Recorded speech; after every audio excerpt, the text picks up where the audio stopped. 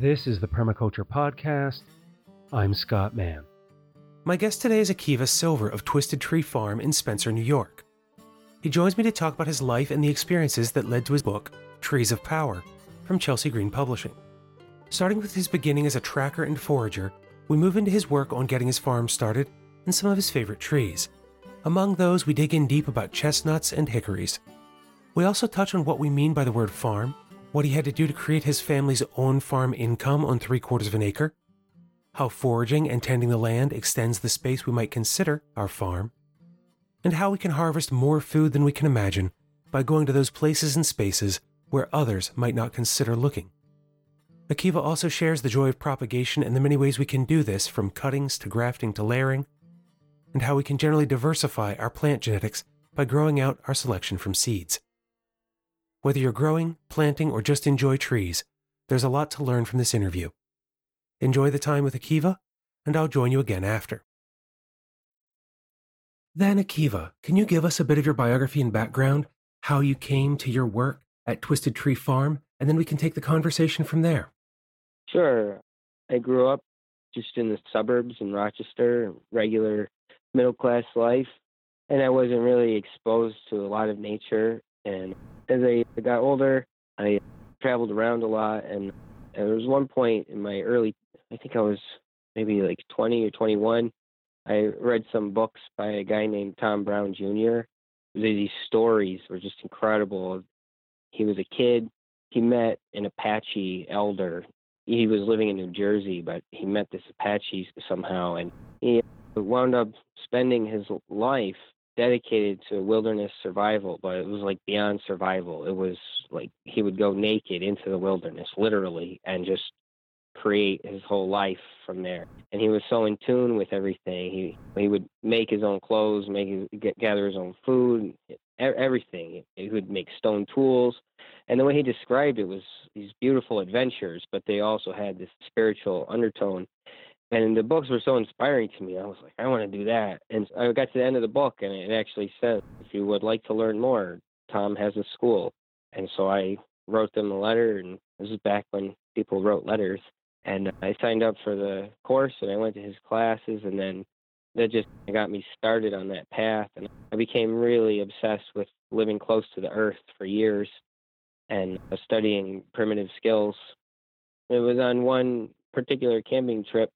I had come from Rochester. I was in Rochester, and I was living at this house next to this park, and I used to go into the park every day and meditate in the morning, and then I would meditate in the evening, and throughout the day I would just track and hunt and trap, and I would spend all my days, like all my time pretty much, in the little forested areas between the suburbs. And I would see so many animals, see tons of birds, mink, foxes, raccoons, coyotes, so many deer. And in the morning, this was around early May, so like in the mornings, the birds would erupt in this dawn chorus, and it was just so much sound. And so anyways, I was staying in Rochester doing all this work, and then me and my friend Mark, we decided to go on a camping trip into this wilderness area in north central Pennsylvania, which, if people don't know, is actually incredibly rural. It's beyond rural. It's wilderness areas. And way back in the wilderness, and we were going to live a whole Stone Age life for the whole summer was our plan. And when I got out there, I continued my normal routine of meditation in the morning and meditation in the evening, and just spend the whole day tracking and trapping and hunting. And it was incredible how quiet the forest was there. It was striking. Like, I would sit in the morning and I might hear like one bird call out, and I'd walk around and there was almost no animal sign except for if you go down to the edge of this river. It was just such a huge contrast. Here I was in this enormous wilderness area, but there was way more birds and animals in the suburbs. And I just couldn't wrap my head around that, because I was coming from this mindset that nature is perfect and people are messed up and people destroy nature. I couldn't really understand why there was so little animals in this area and so few birds. And it slowly started to dawn on me that, like, the disturbances that people had created, all the edge habitat people had created, all the different types of plantings, gardens, and just by even destroying areas, by people like bulldozing pathways and just changing things, gravel pits, stuff like that. It had created such a diversity. There was more animals there. And so that was like the beginning for me of when I started to think maybe people can actually have a positive impact on the world. Like maybe we can actually increase wildlife populations. And then I said, what if we're doing it by accident in Rochester? Maybe what would it look like if we tried to do it on purpose? And once I started thinking about that, tree planting became like the most exciting thing to me. I started to get almost high off the idea of planting an apple tree somewhere or mulberry, knowing that this tree is going to grow up and it's going to feed all these creatures. And I got addicted to tree planting. And my wife, we bought a piece of land in Spencer, which is like a couple hours south of Rochester near the PA border. And I just started planting trees like there's no tomorrow. And then I started the nursery so that I wouldn't have to leave the house to work somewhere else, and I could just grow trees at home. And that's what I've been doing since then. When did you make that transition to the farm and growing trees? We bought the property like 10 years ago, and then I started the nursery. The nursery was like a hobby before that. The nursery's been a hobby for about a dozen years, maybe 13 years. And then I started, like legally started selling trees 7 years ago. And then it became like a full-time operation where I didn't have to work anywhere else maybe 4 years ago. And from the numbers, you're growing like tens of thousands of trees every year with your nursery business, right? Yeah, it sounds like a lot, but it's not that hard. A lot of the trees are pretty small. I grow out like thousands of seedlings. And yeah, I think we grow about 20,000 trees a year at this point. And I'm sure I could do more. I have 3 kids, and it's enough. It's easy to grow them. It's harder to send all the orders out. And it's from that work and your years on the farm that led you to write your book, Trees of Power, 10 Essential Arboreal Allies? Yeah. Yeah, the book's more than just growing trees because a big part of my life is foraging. So Sam Thayer, he actually wrote the foreword for the book, was like a huge honor to me. I just couldn't believe that he wanted to do that, but he's a big hero of mine. But foraging was always like my passion because there's 2 parts. Like you can't just be planting trees and just giving. There's this other side of it, which is the harvesting of these crops and using all this product. So, like I love to use wood for tons of stuff. I like to carve, I like to build sheds, I like to make all kinds of stuff. So a lot of the book is also about that side of me. So half the book is about all the growing and the propagation and the planting and cultivating. And then the other side of the book is really about using these gifts that are just raining down all around us. Like hickories, for example. I grow very few hickory trees, but I gather thousands of pounds of hickory nuts every fall because they're so abundant all around us. And that was one of the things that I liked about your book and the layout is that you focused on 10 particular trees. And I was wondering if you could speak some to why you chose those ones in particular. Yeah, it's funny. Everybody keeps asking me that question. I actually want to write another book because there's so many trees. So it's not that these 10 are the 10 that everyone should be working with. It's just that I had so much to say about each tree that if I did more than 10 trees, the book would be like too long. It would just be ridiculous. And there was no end point. There's 100 trees I could easily write about that I love and use and interact with. And we live in the Northeast. You know, this part of the world is the second most diverse temperate forest in the world. And in the most diverse temperate forest is a place in Western China, but this is the second most. And there's so many different trees to work with here. So I included trees that were just the first ones I felt most inspired while I was writing. And the way I wrote the book, I always wrote articles, and people would say, "Oh, I love your articles. You should write a book someday." And I would just laugh. I'm going to write a book. I have time to do that. But then this last winter, I just sat down to write an article, and I just couldn't stop writing. And I would just go to bed at night, and as soon as I would lay down, I'd lay down for about 10 seconds, and then I'd have to jump back up and be writing, and I couldn't stop. It was like I would put the kids to bed, and I would go write every night. And before I knew it, I just had this whole book come through me. And I didn't like plan, I'm going to write about this tree and that tree. It was all in the moment. I was like, I would sit down to write, I'd calm myself down, be still for a moment and think, what do I want to write about? And it was like, I want to write about ash trees. I really want to write about ash trees. And I would just start writing my ash trees. If I kept going, I would have included so many other trees. So that's what I guess the future book will be. Yeah, they're just 10 random trees that I felt are really valuable for people in the world. And writing about them just arose naturally as you were working on what was supposed to be an article and just became so much more? Yeah, I would like to say these 10 trees are certain trees, but it's really just, you could really pick any tree and kind of, once you start really looking at it, you can see like how much it contributes to the world. And there's just so much to say about each of them. And it's from a permaculture perspective. A lot of times when I've talked with people about what to bring into a site or a location, a lot of times we start with what are trees that are going to be useful for you. In particular, like apples and other fruit trees are usually like front and center to that conversation because they provide food relatively quickly and a return that we can see, as opposed to, say, some of our nut or timber trees, which may take a lifetime or more before we get a decent harvest from or are able to use them within our landscape. And that's where I like, with the 10 that you did wind up working with, is that you've given us a little bit of everything that for permaculture practitioners they can find useful, from what they might grow for food to things that might help care for them in the land because they provide medicine, such as bringing in elderberry, or others that are good for restoring the soil or heating our homes. From the trees that you did write about, which ones do you see as places for people to start if they're not used to growing trees?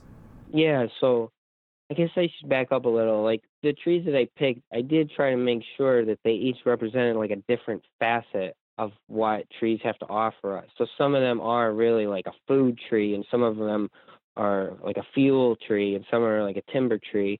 And that's the other thing. It's like when you say like you go to a site and you think, what are you going to use? Really, like you have to look at the site.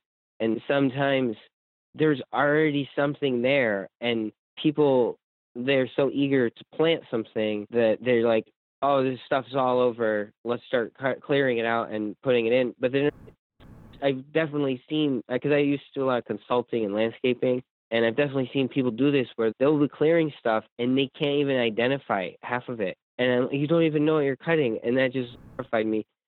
I'm in touch with a lot of people in the permaculture community, and I think it's like really beautiful work. And at the same time, I feel like we need to keep looking at what is already growing there, what is already there. And sometimes, like some of the trees I wrote about in the book, like beech trees, a lot of people will have a stand of beech on their property, but they don't use it for anything. And so the book is, it's not just like, what do we add to the land that's super valuable, but what's already there that we can already use. And so some of the stuff, it's like, it's almost like people like to make things harder than they have to be sometimes. And if you look at hickory trees and you read about hickory, so many people are like, I want to grow hickories. I'm like, that's awesome. I think that's a wonderful thing that people are going to plant more hickories. And at the same time, they probably drove by 20 million pounds of hickories that fell on the ground in the fall, and they didn't pick up a single nut. So it's kind of, there's using it, but there's also planting it, and then there's also like just recognizing what's already there. Like sometimes you don't have to reinvent the wheel, so to speak. Yeah, and I think that speaks to, within the permaculture context, that idea of doing a long-term site assessment, getting to spend time in the land, know what's there, learn to identify the trees and plants that are available so that we can work with what we already find, as opposed to just tearing it out and starting fresh. And those plants are also indicators of what wants to be there. So if you have beech, for example, then you obviously have a site where chestnut will be really happy, or oaks, or all these plants, they have a story, they have a message if we understand more about their ecology and habits and stuff like that. And mentioning chestnuts, are you using a hybrid chestnut, a Chinese, or have you been trying to grow some of the resistant American chestnuts that have been developed in the last few years? all of them. Of all the trees that I've worked with, the hickories and chestnuts have probably been the most exciting to me. And chestnuts, I think I got very obsessed with chestnuts for several years. And the more I've learned about chestnuts, the more I believe we need to get as much different genetics in the mix as possible, as much as possible. There's so many different species of chestnut from around the world, and they each kind of have their own traits, and positive and negative traits. And the more genetic diversity we can bring in, the more resilience that the chestnuts will have. And because of the blight that wiped out so much, and there's still a ton of blight pressure where I live, but there's other diseases. There's Asian chestnut gall wasp, there's Phytophthora root rot, there's tons of things that can attack chestnuts. So the more diversity we can cultivate, the better. And the main trees I'm growing are these hybrid chestnuts, and there's like a long story behind them, but they really come from the work of this guy, Arthur Graves. And what he did was, he was this young man in Connecticut around the time the blight hit, and in the 1920s was when he was really experiencing this. And he was watching all his chestnut forests around him die, and his response was, we just need to plant as many chestnuts as we can from every different species from around the world and then hybridize them. And so chestnuts naturally hybridize. If you have an American chestnut and a Chinese chestnut and they're in the same area, then the pollen will easily mix and you'll get a hybrid. So anyways, Arthur Graves, he planted all these different species of chestnut from around the world, and then he would cross them, and then he would cross the crosses. And he planted like 20,000 trees about, and he planted them out. And these forests that he created, they still exist today. They're in Connecticut, and people have actually continued his breeding program. And he was trying to find a tree that could survive in our forest and replace the American chestnut as a true timber tree. But what he did along the way was he just accidentally found all these other things. He just found like tons of chestnuts that were very disease resistant and produced tons and tons of big, beautiful nuts. And there's so much diversity in his plantings. So a lot of his plantings, the trees are called JCA crosses, Japanese Chinese American crosses. And they're super resilient trees that really work well as far as like cold hardiness and blight resistance. It's probably some of the best genetics you can get for my area, which we have a lot of blight around here. And so anyways, Arthur Graves planted all these trees, and then there's different selections made from his plantings after he died. And this guy, Brian, who lives down the road from me, he started planting chestnuts in the 1970s, and he used a lot of the stuff from Arthur Graves' plantings. And then Brian has furthered that work by planting more and more trees and calling out poor performers or trees that are blight susceptible. And so the trees I work with, for the most part, come from Brian's population. And those are the bulk of the seeds I use. But then I also get seeds from wherever I can. I get a lot of seeds from Empire Chestnut Company in Ohio, and they have many different strains. They have trees that have been bred for wildlife, like the Seguin chestnut, which is a species from China that produces tons and tons of nuts at a very young age, but they're small. And then I grow chinkapins, which is a type of chestnut that grows as a shrub and makes like a blueberry-sized nut. This is incredibly sweet. And then I grow pure Japanese chestnuts that came from Korea. Castanea crenata is the species. And those people in Korea are breeding chestnuts the way we have intensively bred apples. And so if you go on the website of the Korean Institute of Forest Genetics, you'll see chestnut trees there. They're like the size of a peach tree, except they have 150 pounds of nuts on them. It's just ridiculous. The whole tree is just covered. I've never seen anything like it. And the nuts are enormous, and they actually have bred these nuts to have a better shelf life and less prone to mold. So anyways, the short story is I'm planting as many different strains of chestnut as I can. I have plantings that are just for timber, plantings that are just the chinkapin shrubs, plantings that are just mixes of hybrids, Turkey, Ohio, wherever, New York State, wherever I can get them. And it sounds like because of all of this breeding that you're finding chestnuts to fill a wide variety of niches across your farm. Yeah, and I just get excited about just seeing all the different diversity in them and seeing what they do. But yeah, some of them I'm planting them to become a forest, so they're only planted like a couple feet apart, and the rows are only like 6 feet apart, and it's going to be a closed canopy forest area. And then others are really widely spaced and they're really spread out for nut production. And then some are just these hedges I build for wildlife. I didn't ask earlier, how many acres is your farm that you're doing all of this development on? We have 20 acres. So doing quite a lot on what would be considered a relatively small farm. Yeah, to me it's huge. I'm just one person, and I'm pretty far from filling those 20 acres up. I think I have about 8 acres planted with trees. It's the two sides of a conversation about what constitutes a farm when we look at the scale of intensity. And one of my instructors in permaculture, Ben Weiss, talked about when he was working on a farm, they were doing 1 acre intensively by hand, and that was more than enough for him and 2 other people to work, growing vegetables and fruits and other things.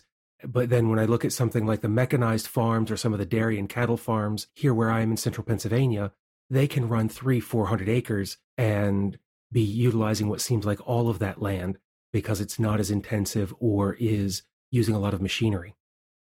Yeah, farm is just a word, right? Like in Cuba, the farms are just, they have raised beds that go for acres, and they're just managed by people with hand tools. And then my nursery is actually 100% of our family's income, and the nursery is 3/4 of an acre. And then the chestnuts are just, I have more than chestnuts planted up on the hill, but like all the trees I've planted up on the hill are really just for the future and for fun. And but as far as, yeah, I don't know what the definition of farm is. To me, it's like you make money growing stuff. It's just words. I don't know. But one of my other instructors in the permaculture realm talked about how in India, like the average size of a farm is only 2 acres. And that you have then millions of these tiny 1 hectare or less farms that are being run by one person or their family, and the impact that has. Or in Southeast Asia, where families are growing the majority of their food on 400 square meters. And really, yeah, it is just about how we want to talk about this and think about whether it's like a garden that would be for home production that may cover multiple acres if it's a large family or someone who's really involved, or something that could be a small intensive farm. How do we best utilize that space for what our interests are? And then, like, where's the space end? Like, for me, I spend a lot of time off the farm collecting seeds and nuts and cuttings and stuff. I go all over collecting stuff. And so I don't know, is that farming? Probably not. But I don't know. There's all these discussions. How much food are you making and stuff like that? But I don't know. I don't know if life needs to be that. I think it's pretty awesome if people that just were to utilize the crops of hickory and black walnut that are everywhere, and you don't have to measure the acreage for that. It's just all it's people's yards and all along the road and stuff. Going to those spaces where the food is already growing so that we combine farming and foraging to be able to harvest what's there. Yeah, like, why make things harder than they have to? And it's also foraging. It's like, for people that haven't really got experience, it can be great fun. But it can be so much fun. It's hard to explain, but you walk up on a scene and there's just thousands of pounds of food just falling on the ground while you're there. You're picking it up and it's falling all around you. It's, I don't know, it's one of the best, most exciting activities I can think of. Well, one of my great discoveries was realizing how many shagbark hickories grow here in central Pennsylvania just along some of the roadways. And once I realized what that bark looked like, waiting to see the nuts begin to form and swinging by, and even if I'm just picking up a handful or so, getting to try that wild food that's just readily available all around me. Yeah, and it's kind of interesting with that because if you were to just like, you don't always know how to open the package. You know, there's a present there, but you don't always know how to open the package. And a lot of times people are like, I tried collecting hickories, but man, there's just like tiny bits of nut in there. We couldn't get anything out not worth our time. But there's so many tricks and skills to learn that can make it so much more worthwhile.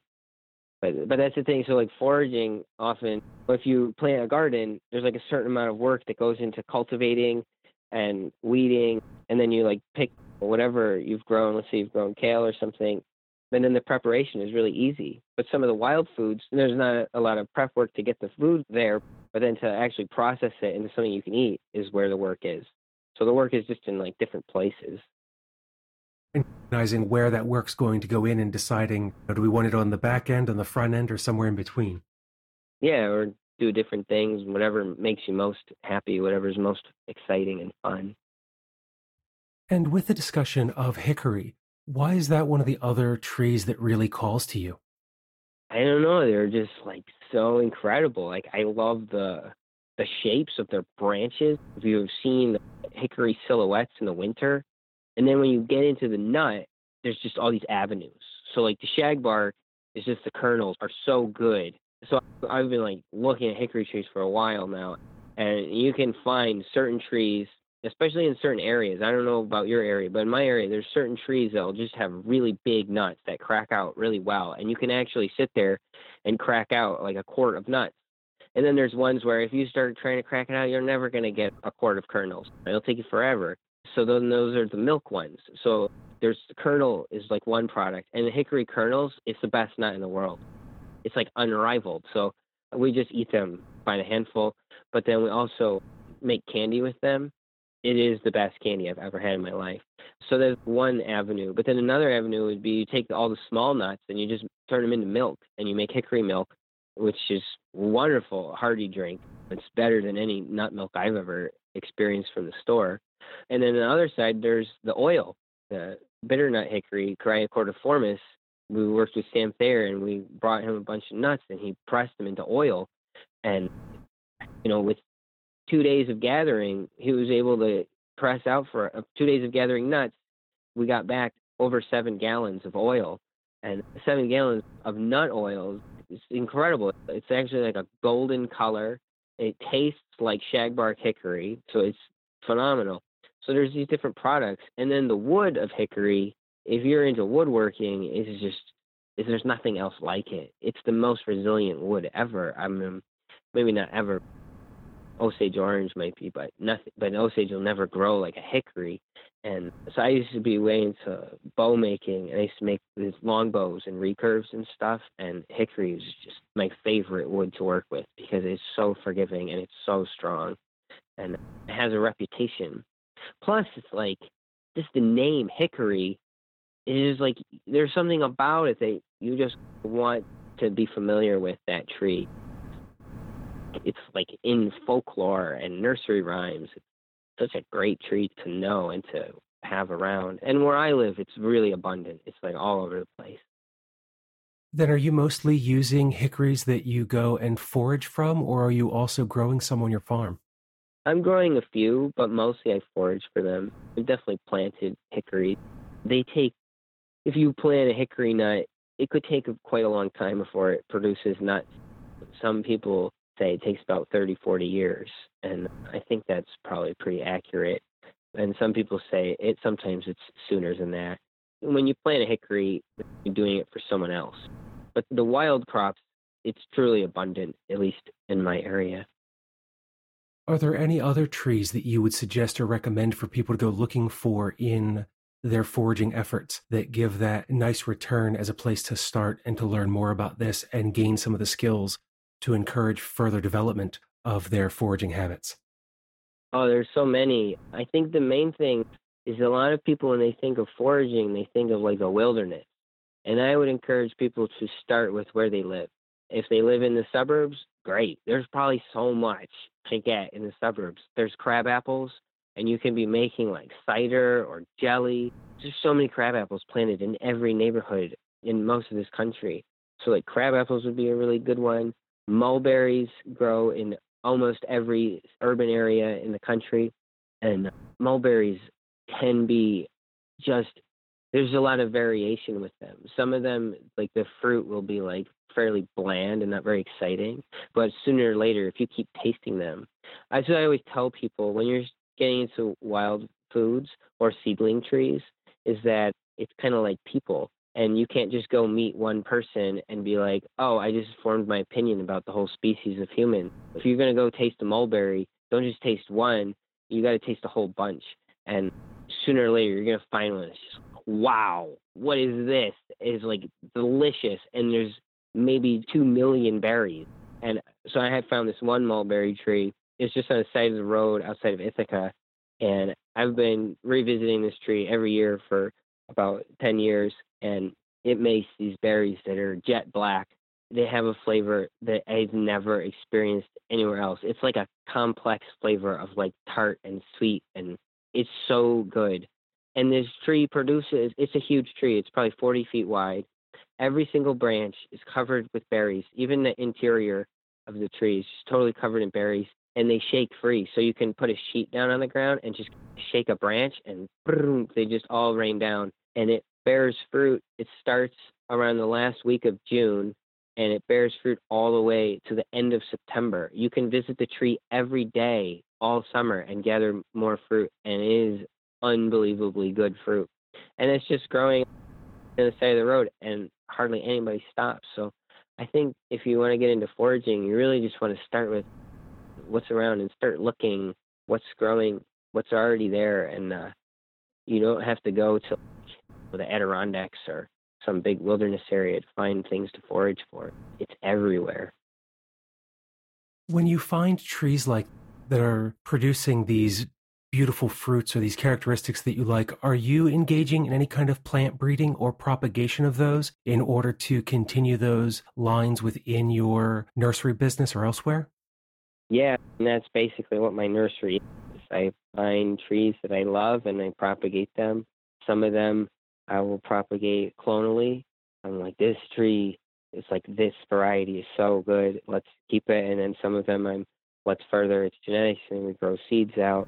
Yeah, like I've found plum thickets growing along the stream that I'll gather plums from, and I always save the seeds. And I gather pounds of mulberry seed every year. So like part of my nursery, I sell plants and trees, but I also sell seeds and cuttings. And I have a class that I teach, it's an online class, and I send out seeds and cuttings to people.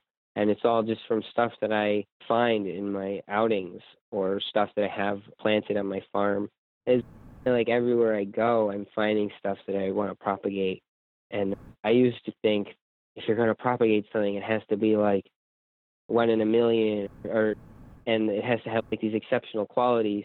Because when you start reading about stuff, they talk about the way people talk about apples, for example. They'll say 1 in 10,000 trees of seedlings is going to be good. And I just don't believe that. I think if you really start looking, you can find exceptional trees all over the place. And the problem is people aren't looking. They're just driving by. They're just driving down the road and nobody's stopping and looking at these trees, or they even have them in their yard and they don't stop and taste or check it out. So there's so many great trees to be propagating from in all directions from wherever you are. If someone wants to learn more about propagation, you mentioned clonally and then growing out from seed. What are some of the techniques or skills that you feel are ideal for people to learn as a beginner? And what are some advanced skills for people who may have mastered some of the basics?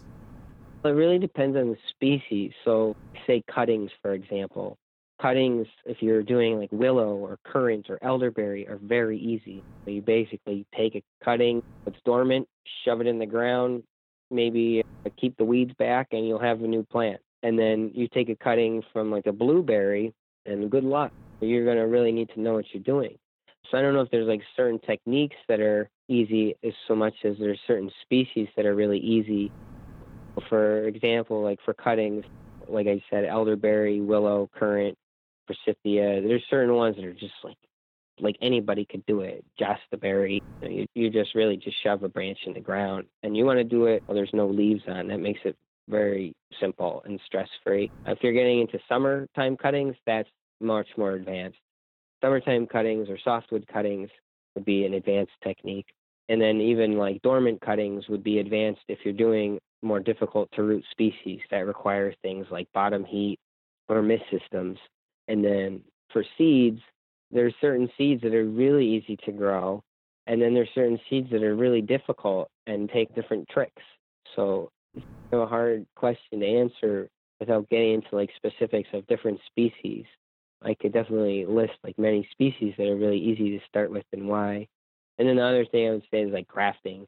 is like a more advanced propagation, but it's also not that, I'm not bragging, it's just how it is. But the first time I grafted, I took 20 apple trees and I made the cuts and I put them together, and 19 out of 20 took. And I didn't know what I was doing. I just watched a couple YouTube videos. And then probably the easiest technique that anybody could do for any propagation is layering. That's where you take a branch, you bend it down to the ground, put a weight on it like a stone or a pile of dirt, and wait for it to root. That's definitely the easiest. And then later, once it's formed roots, you cut it back, you cut it away from the mother plant and dig it up and pot it up or plant it or whatever you want to do. But there's like advanced layering techniques, but the simple one is pretty darn simple. As you say, the question that I asked is probably not the best one, as the techniques are not the issue, but what species one might use. Would you go ahead and share your list of some easy species to start with and the techniques that go with them for people if they'd like to try their hand at this? Sure. I think one of the easiest things to do is, especially now, it's late winter, and if you go around, there's all this like rotten fruit clung to like crab apples and ornamental pears in every town and city.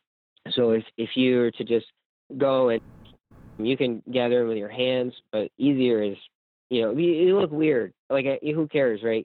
But I just go into towns and I do whatever I'm going to do. Sometimes I ask permission, but people always stare at me. But anyways, I'll go up to a crabapple tree in like a parking lot of a shopping mall, and I'll put a tarp down, and I'll just shake the tree. A whole bunch of fruit is going to fall in the tarp, and then whoosh, you just pull the tarp together, and you can gather gallons and gallons of crab apples in no time if you shake them onto a tarp.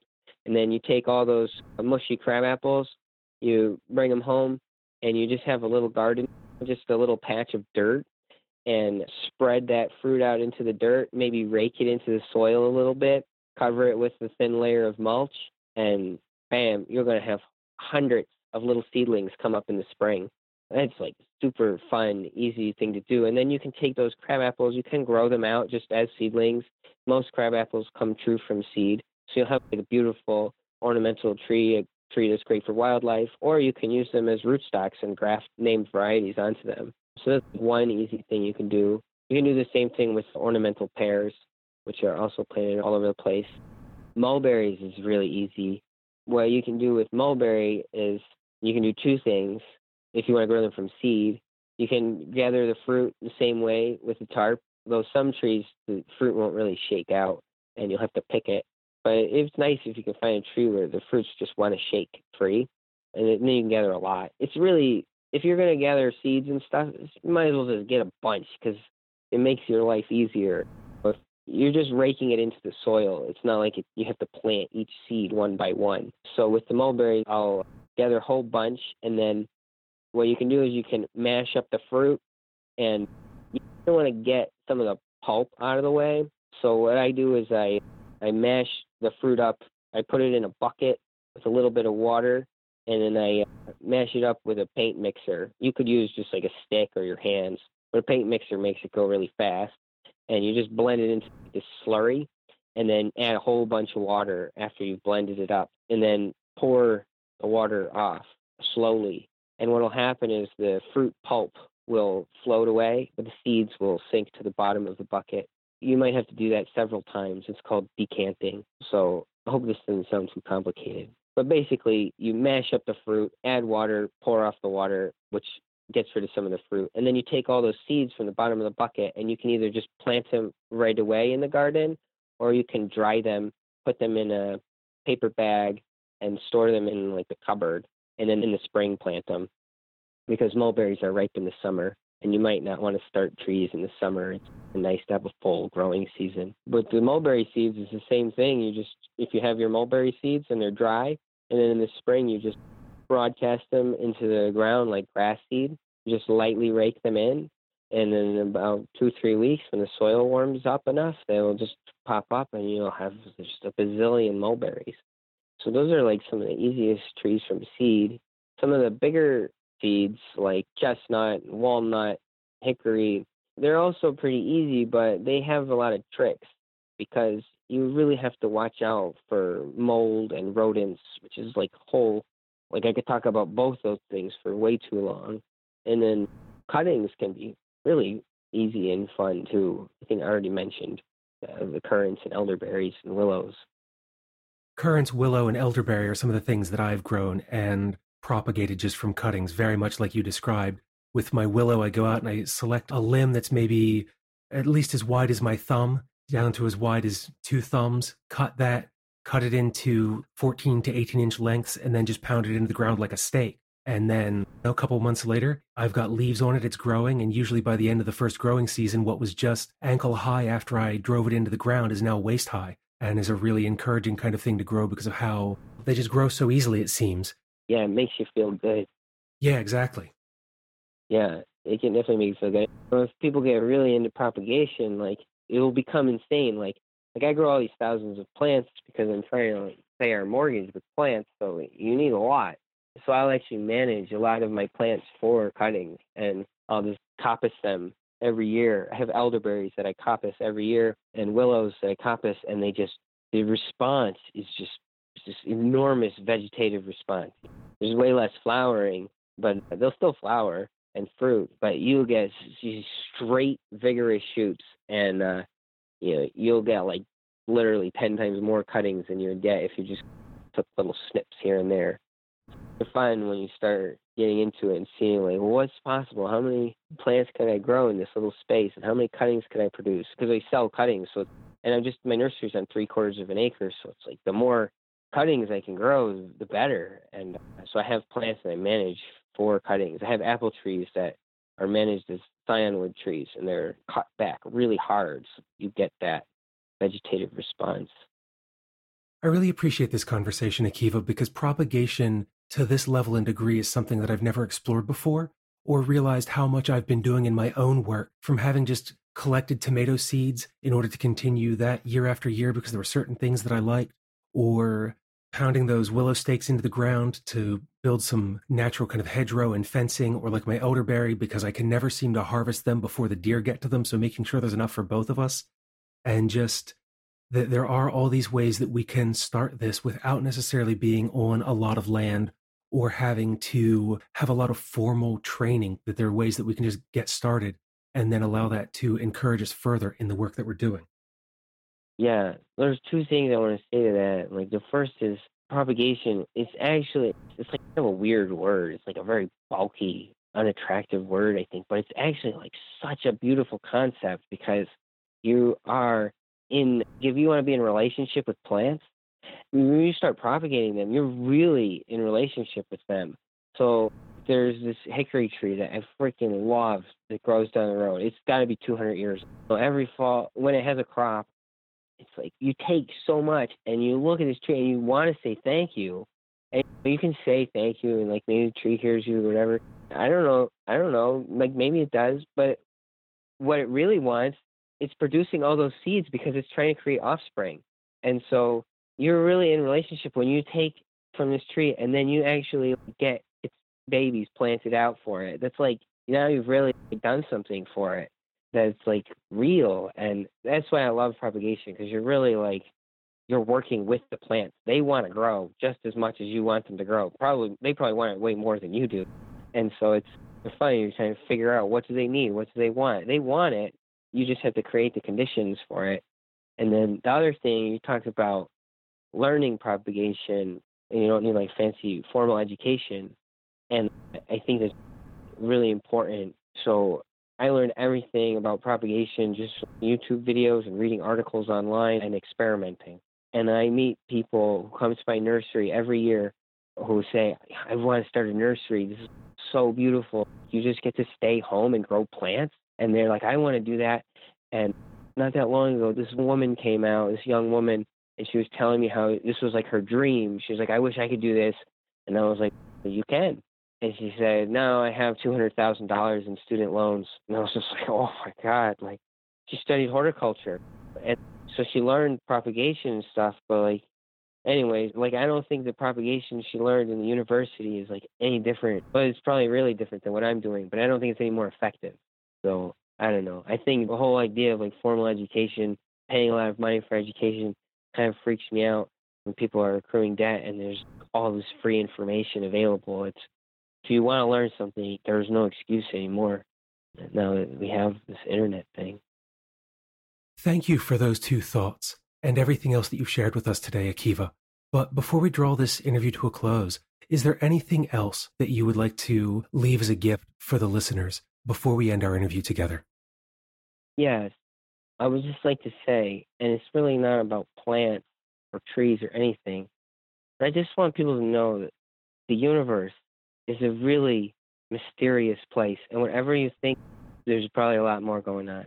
And so if you get all caught up with this is the way life should be, this is the way people should act, whatever, it's okay to let all that go. Let all these like fantasies of the way you think your life should be, just let it all go and see what actually lies in front of you. And the universe is right here, is right there for you, for me, for everybody. It's wide open. So that would be the last thing I'd like. Well, thank you for that and everything else in our conversation today. I really appreciate that you took the time to sit down and talk with us and share your story. So thank you for joining me. Sure. Thank you very much for having me, Scott. And that was Akiva Silver. You can find his farm and work at twisted-tree.net, and you can find his book, Trees of Power, at chelseagreen.com. You'll find links to those and many of the resources Akiva mentioned, such as Empire Chestnut Company and the resources section of the show notes. His connection to Earth that he developed through foraging and tracking. His experience shows that we can use these skills as a way to foster and deepen that connection. I feel that doing this is important because we need to love something in order to care for it. And if we can have that at a younger age, it can lead to a lifetime of meaningful action on our part to take responsibility for our choices and the impacts that we have on Earth, other people, and our ability to return the surplus. Foraging is one of the best skills for this that we can learn and also share with others, especially children. Time and time again, I see it with my own kids, as my daughter seeks out violets and my son the brambles, to harvest flowers and berries from the yard, or when we go for a hike. It's instilled a curiosity in them, to wonder what this mushroom is and whether or not they can eat it, to borrow my camera to take a picture so we can find out more about that little bush we've never seen before. I started talking with them about plants and what they can harvest when they were preschool age, and I see their interest continue now as they prepare for their preteen years. Anyone can benefit from learning to forage at any age. As a hobby, it's simple and low cost that can reap incredible rewards. It's worth your time to do, even if it's only for a few hours on a couple of weekends a year. If you'd like to learn more about foraging, the best person working in our broader region of the United States and writing about their experiences is Sam Thayer. As Akiva mentioned, Sam wrote the foreword to Trees of Power, and he's also appeared on the Permaculture podcast before. His books are just incredible and take you through many of the different ways you can make use of a wide selection of plants beyond just the edible parts. Even if you don't live in areas where the particular plants Sam details grow, his thoughts on foraging ethics and what to consider while walking the land make each book worth much more than the cover price. You can find Sam Thayer at foragersharvest.com, and I'll include links to his site and our previous interview in the show notes. Along the way on this or any of your journeys, if I can ever help, please let me know. Until then, spend each day creating the world you want to live in by foraging, propagating plants, and taking care of Earth, yourself, and each other. The Permaculture Podcast is a production of Permaneo Group. Find out more about the Permaculture Podcast, including the extensive archives, by visiting our website, thepermaculturepodcast.com. Learn more about Permaneo Group and other projects at permaneogroup.com.